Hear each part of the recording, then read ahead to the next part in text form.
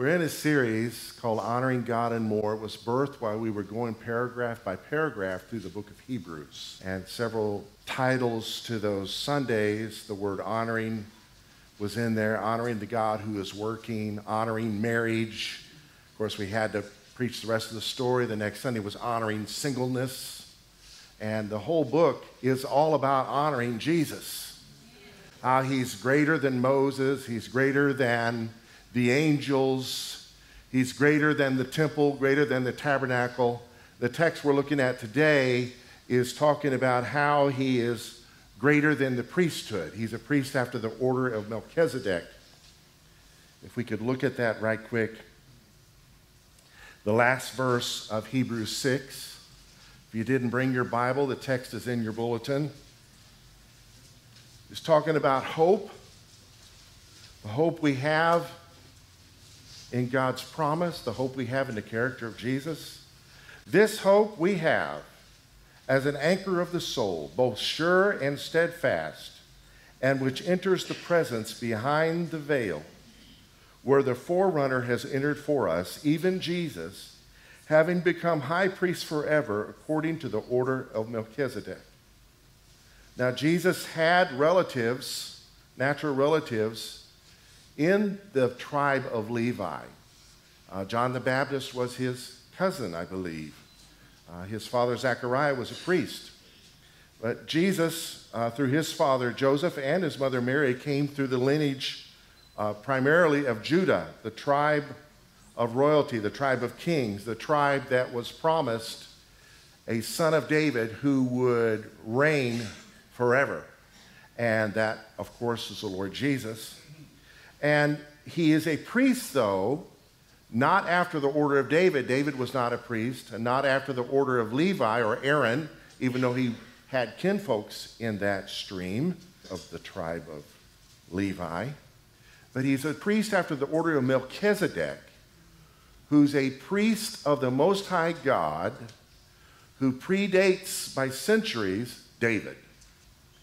And Abraham met him on the way back from a victorious battle, and we read about it here in Hebrews 7, verse 1.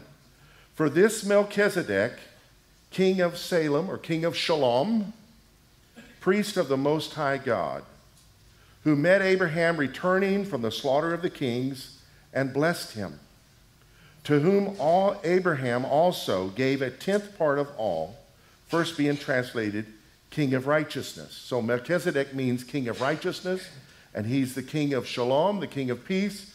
Verse 3, without father, we don't know where this guy came from, without mother, without genealogy, having neither beginning of days nor end of life, but made like the Son of God, remains a priest continually. So Melchizedek was a priest. Nobody knows where he came from. They just know that Abraham met him and honored him with a tithe of the spoils of what they had recovered from their enemies. Verse 4, now consider how great this man was, to whom even the patriarch Abraham gave a tenth of the spoils. And indeed, those who are of the sons of Levi, that's the priestly tribe, who receive the priesthood, have a commandment to receive tithes from the people, according to the law, that is, from their brethren, though they have come from the loins of Abraham. The 12 tribes came from Father Abraham. Verse 6, but he whose genealogy is not derived from them received tithes from Abraham and blessed him who had the promises. Now beyond all contradiction, the lesser is blessed by the better. So he blessed Abraham, being greater than Abraham. Here mortal men receive tithes, but there he receives them, Melchizedek did, of whom it is witnessed that he lives. Even Levi, who receives tithes, paid tithes through Abraham, so to speak, for he was still in the loins of his father when Melchizedek met him. So tithing predated the law, as did prayer and singing and sacrifices and circumcision and numerous other things. Verse 11, therefore, if perfection were through the Levitical priesthood, for under it the people received the law, what further need was there that another priest should rise according to the order of Melchizedek, and not be according to the order of Aaron? For the priesthood being changed, of necessity there is also a change of the law. For he of whom these things are spoken belongs to another tribe, Jesus, from which no man has officiated at the altar. For it is evident that our Lord arose from Judah, of which tribe Moses spoke nothing concerning priesthood. And it is yet far more evident if, in the likeness of Melchizedek, there arises another priest who has come, not according to the law of a fleshly commandment, but according to the power of an endless life. For he testifies, and then he quotes from verse 4 of Psalm 110, "You are a priest forever, according to the order of Melchizedek." Let's pray. Lord, we thank you for the revelation of your greatness. We honor you in song and with our lives and with our teaching. Lord, we pray in the mighty name of Jesus that you would use us like never before.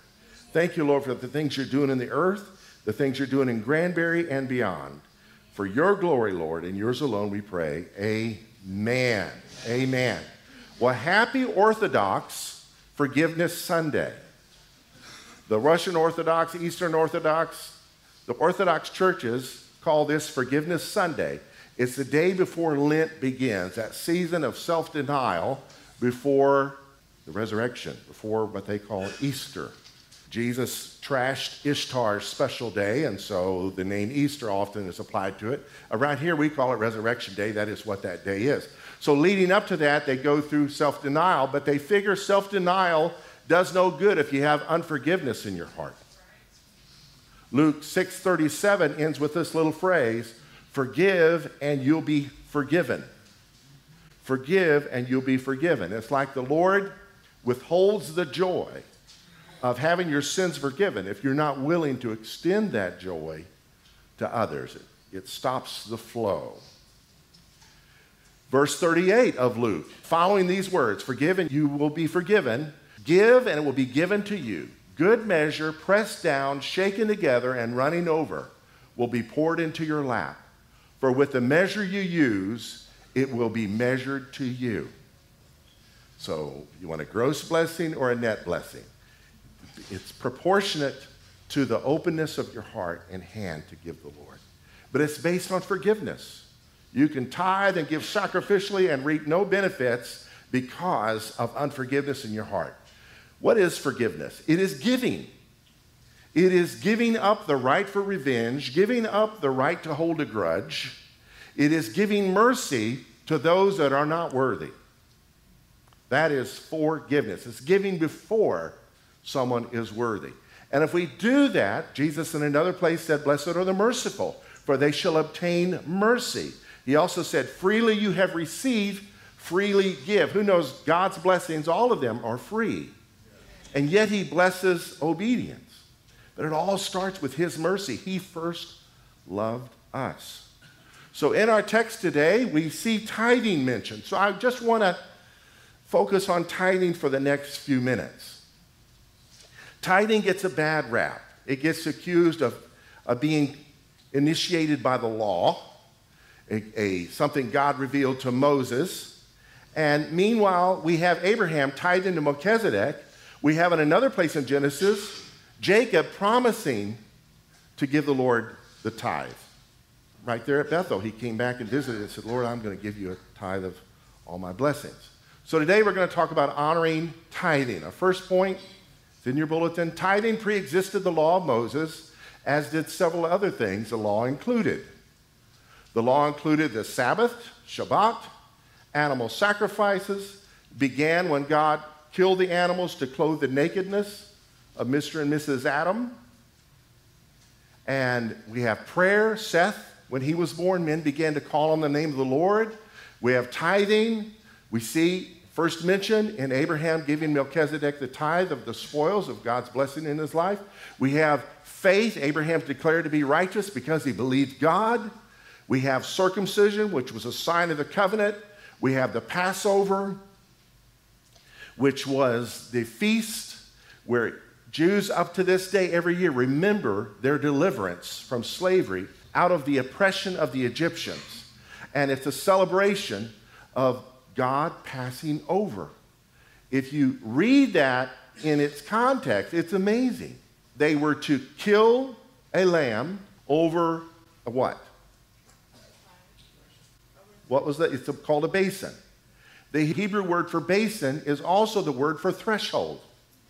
So they were to kill a lamb in the threshold of their houses, every house. They killed the lamb in the threshold, and then they were to take the blood of the lamb, put it on the two doorposts and the lintel, the upper piece. You have blood in four places: the upper post, the side post, and the basin where it was killed. It's interesting, he doesn't say take a basin and kill the lamb. He says kill the lamb and dip the hyssop in the basin or in the threshold. And said, where I see the blood, I will pass over that house and the enemy will not come near you. When you dig into that, the imagery is God doesn't pass over your house. It's the judgment of death over your house. He passes over the threshold of your house to keep the death out. Isn't that awesome? So through the blood of the Lamb, he passes over the barrier of sin into our lives to keep God's judgment out. Man, I'm getting sidetracked. We have singing. In Exodus 15, we have singing. And some of these things were fulfilled, though. The Sabbath, Jesus said, come unto me, all you that are weary and are heavy laden, and I will give you rest. Take my yoke upon you, for my yoke is easy and my burden is light. So he is our Shabbat. He is our blessing. The Sabbath didn't get changed to Sunday. The Sabbath is always the seventh day of the week. That's what it means. But Jesus is our Sabbath, so we can rest in him every day. Animal sacrifices were fulfilled. We saw that earlier in Hebrews. He's the perfect lamb, the spotless lamb who died for the sins of the world. His cousin John the Baptist announced him as such. We have circumcision without hands, circumcision of the heart, which interestingly enough was also part of the law of Moses. It wasn't just circumcision of the flesh, but God willed for his people's hearts to be circumcised. So the new covenant has that fulfilled in Christ. And so the symbol of our covenant is water baptism. And Christ is our Passover. But these other things, I don't see fulfillment of them. If you know where those fulfillments are, let me know. We still sing, we still pray, we still exercise faith, and believers for centuries have still, say it, tithe. All right. Don't tune me out. You may have a strong message against tithing. Hear me out. Don't tune me out or hear me out. We can still be friends if you disagree with me, but hear me out. Second point, after rebuking religious people who tithe meticulously, they tithe their salt and pepper, but neglected more important matters, Jesus said tithing should be done. In Matthew 23, 23 and 24, he said, woe to you scribes and Pharisees, hypocrites, for you tithe mint and dill and cumin, and have neglected the weightier provisions of the law, justice and mercy and faithfulness. I think I kind of see forgiveness in that, don't you? But these are the things which you should have done without neglecting the others. You blind guides who strain out a gnat and swallow a camel. They tithe to the smallest farthing, but don't you cross them. You're going to be on probation for the rest of your life.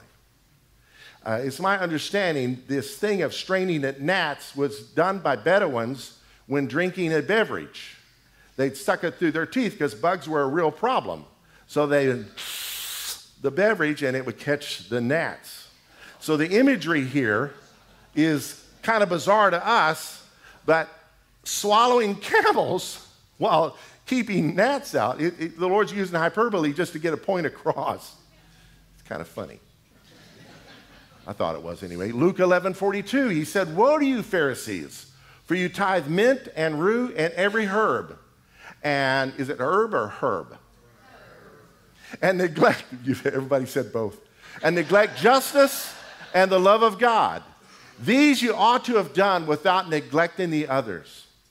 So he never said not to tithe, but he definitely is saying there are things more important than tithing.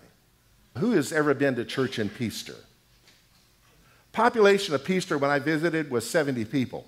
Church, 1,200 at that time. And before every offering, Pastor John Anderson, who wore jeans and tennis shoes or a track suit, he would give you 4 reasons not to give. By the time he got done, you wanted to give. If you're not a believer, we do not want you to give in this offering today. God wants your heart, not your pocketbook. And we don't want you to think the gospel is for sale. We don't want you to think all the church is about is money. So please do not give in the offering if you're not a believer. If you can't do this cheerfully, please do not give in this offering. If you do not have it, please do not give in this offering. And the 4th one was a biggie. If you have unforgiveness in your heart, please do not give in this offering.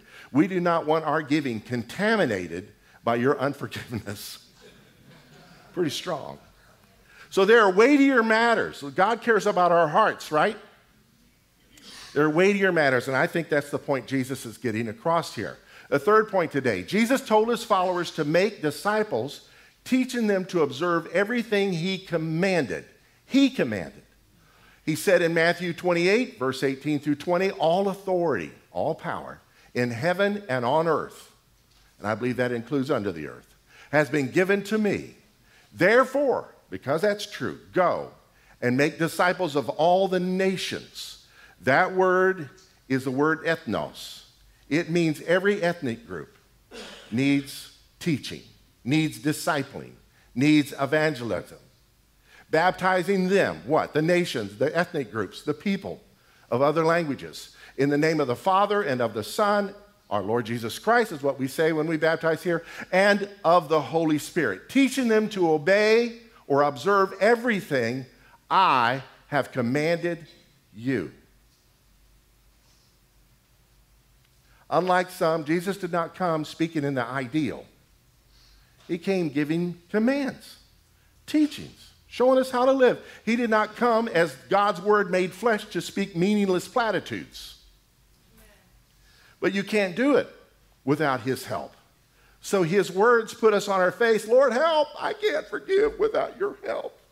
Lord, help. I don't want to extend mercy. I need your help. Lord, help. So his word draws us nearer to him. Read the red and pray for the power. Who's heard that expression? No longer under the curse of the law, the giving of the early church exceeded tithing. Look at this. All believers were together and had everything in common, selling their possessions and goods. They gave to everyone as he had need. If you read Acts 2, the birth of the church, that first day, 3,000 people who were from out of town, from other countries, became believers and were baptized. So, did you want them to go back home without having been discipled? No, they stayed right there. And it was not easy hosting them. The town of Asbury has experienced a revival, but it was not easy for the whole town to host thousands of people. Great town. I believe that town's going to be blessed beyond their dreams. So when God uses us, we get our hands dirty helping others. So they go way beyond tithing. They're selling their stuff. And of course, people who are here from out of town, in Jerusalem from out of town, are going back home to sell stuff as well, so that this community, which lasted about 8 years, could continue. So it wasn't a model for every church to live as a commune. I used to live in a church trailer park. Trust me, it's not the will of God. So don't get any ideas about our back acreage here. The Lord wants us to live in the midst of the unbelievers so we can be a light. 2 chapters later, this lifestyle is continuing. Acts 4:34, there was not a needy person among them, for as many as were owners of lands or houses sold them and brought the proceeds of what was sold and laid it at the apostles' feet. And it was distributed to each as any had need. And if you pledged it, you better give it. And if when you give it, you reinforce the pledge, yes, this was everything I got for that 10 acres, you might be taken out by the Lord. Ananias and Sapphira learned the hard way. So this church was a crucible for 8 years of discipling, and then these people went back home to establish churches in their areas.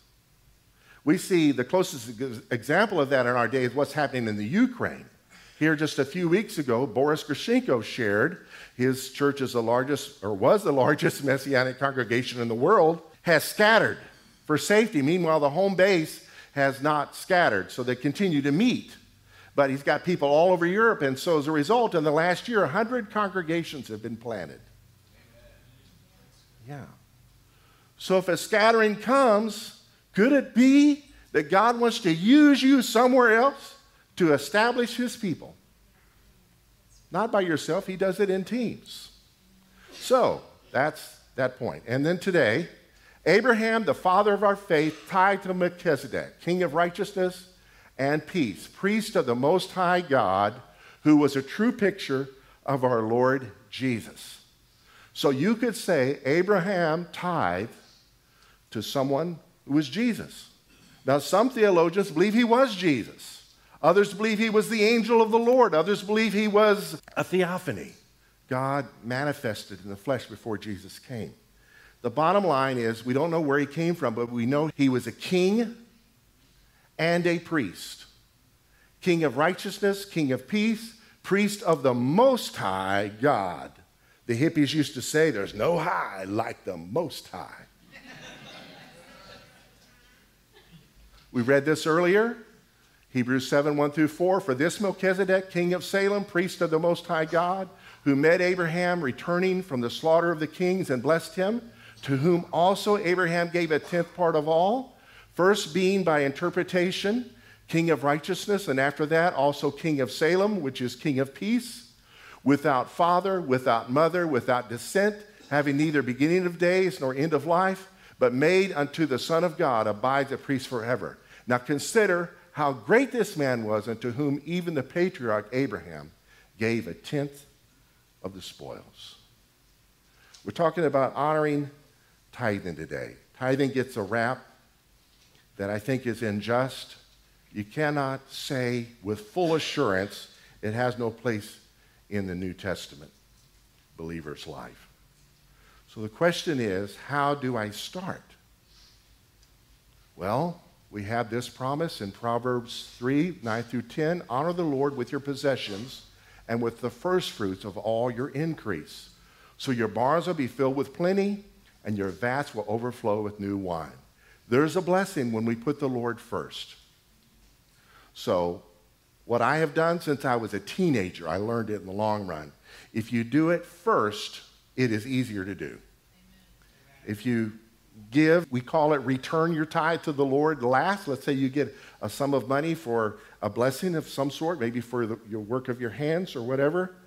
If you leave it till last and put all your bills first, it's going to be hard. And I believe if you put the Lord first, he'll give you wisdom on what to do with the 90%. With God's blessing, you can do more with 90% than you can with 100%. Next big question. Why should I tithe to the local church? The local church doesn't need all that money. Well, I'm glad you asked that. I've written out my answer. I'm going to try not to go off script. I've been going off script lately, but on this one, I want to be more careful.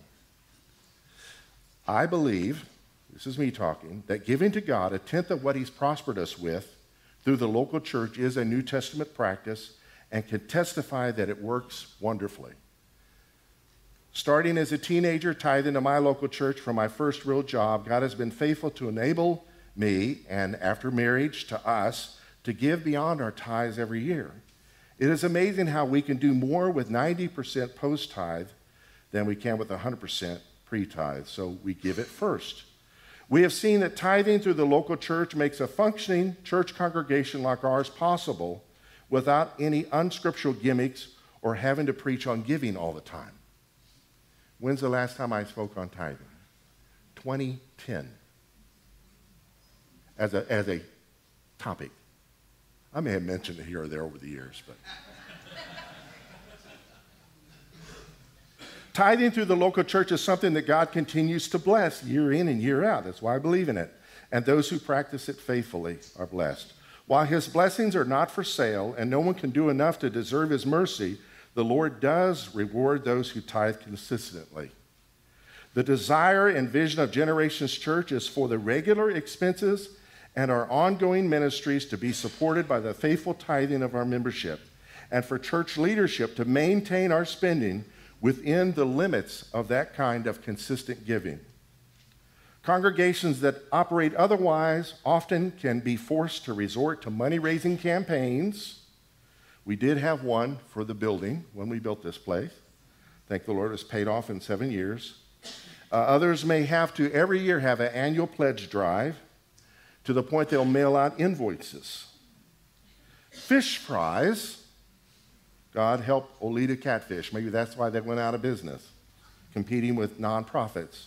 Fish fries and making emotional appeals to raise what is necessary just to keep the doors open. Some may yet include raffles and bingo in order to pay their bills, as well as to classify themselves, we saw this in 2020, to have themselves classified as small businesses in order to apply for free government loan money. Lord, help us. Such has never had to be the case at Generations Church. To God be the glory for people who are faithful in their giving. Who thinks the local church should compete with the fundraising marketplace like the Red Cross, United Way, or the Scouts? Should we compete with Oleta's Catfish? So we do have fundraisers, but it's for things beyond the operations of Generations Church. It's to help young families send their kids to camp. It's to help unchurched kids, families, to send their kids to a youth conference. And you people are so generous in those endeavors. Whenever we do receive special offerings or raise extra funds, it has always been for more than regular expenses and ongoing ministries of Generations. To our faithful givers, we say thank you for your faithfulness. You've helped make this reality possible. Think of what would happen if we all tithe. While there are more important things in every Christ follower's life, like justice, mercy, faith, and the love of God, Jesus did not discourage tithing. Tithing is an ideal opportunity to express living faith in our loving God. St. John of the Cross said, "What does it profit you to give God one thing if he asks of you another? Consider what it is God wants and then do it. You will, as a result, better satisfy your heart than with that toward which you yourself are inclined." Lord, I thank you for your word. I pray in the name of Jesus that you would be glorified by our lives and in our giving. Thank you, Lord, for our leaders. Continue to use us, Lord, to oversee the resources that come into our trust. In Jesus' name, amen.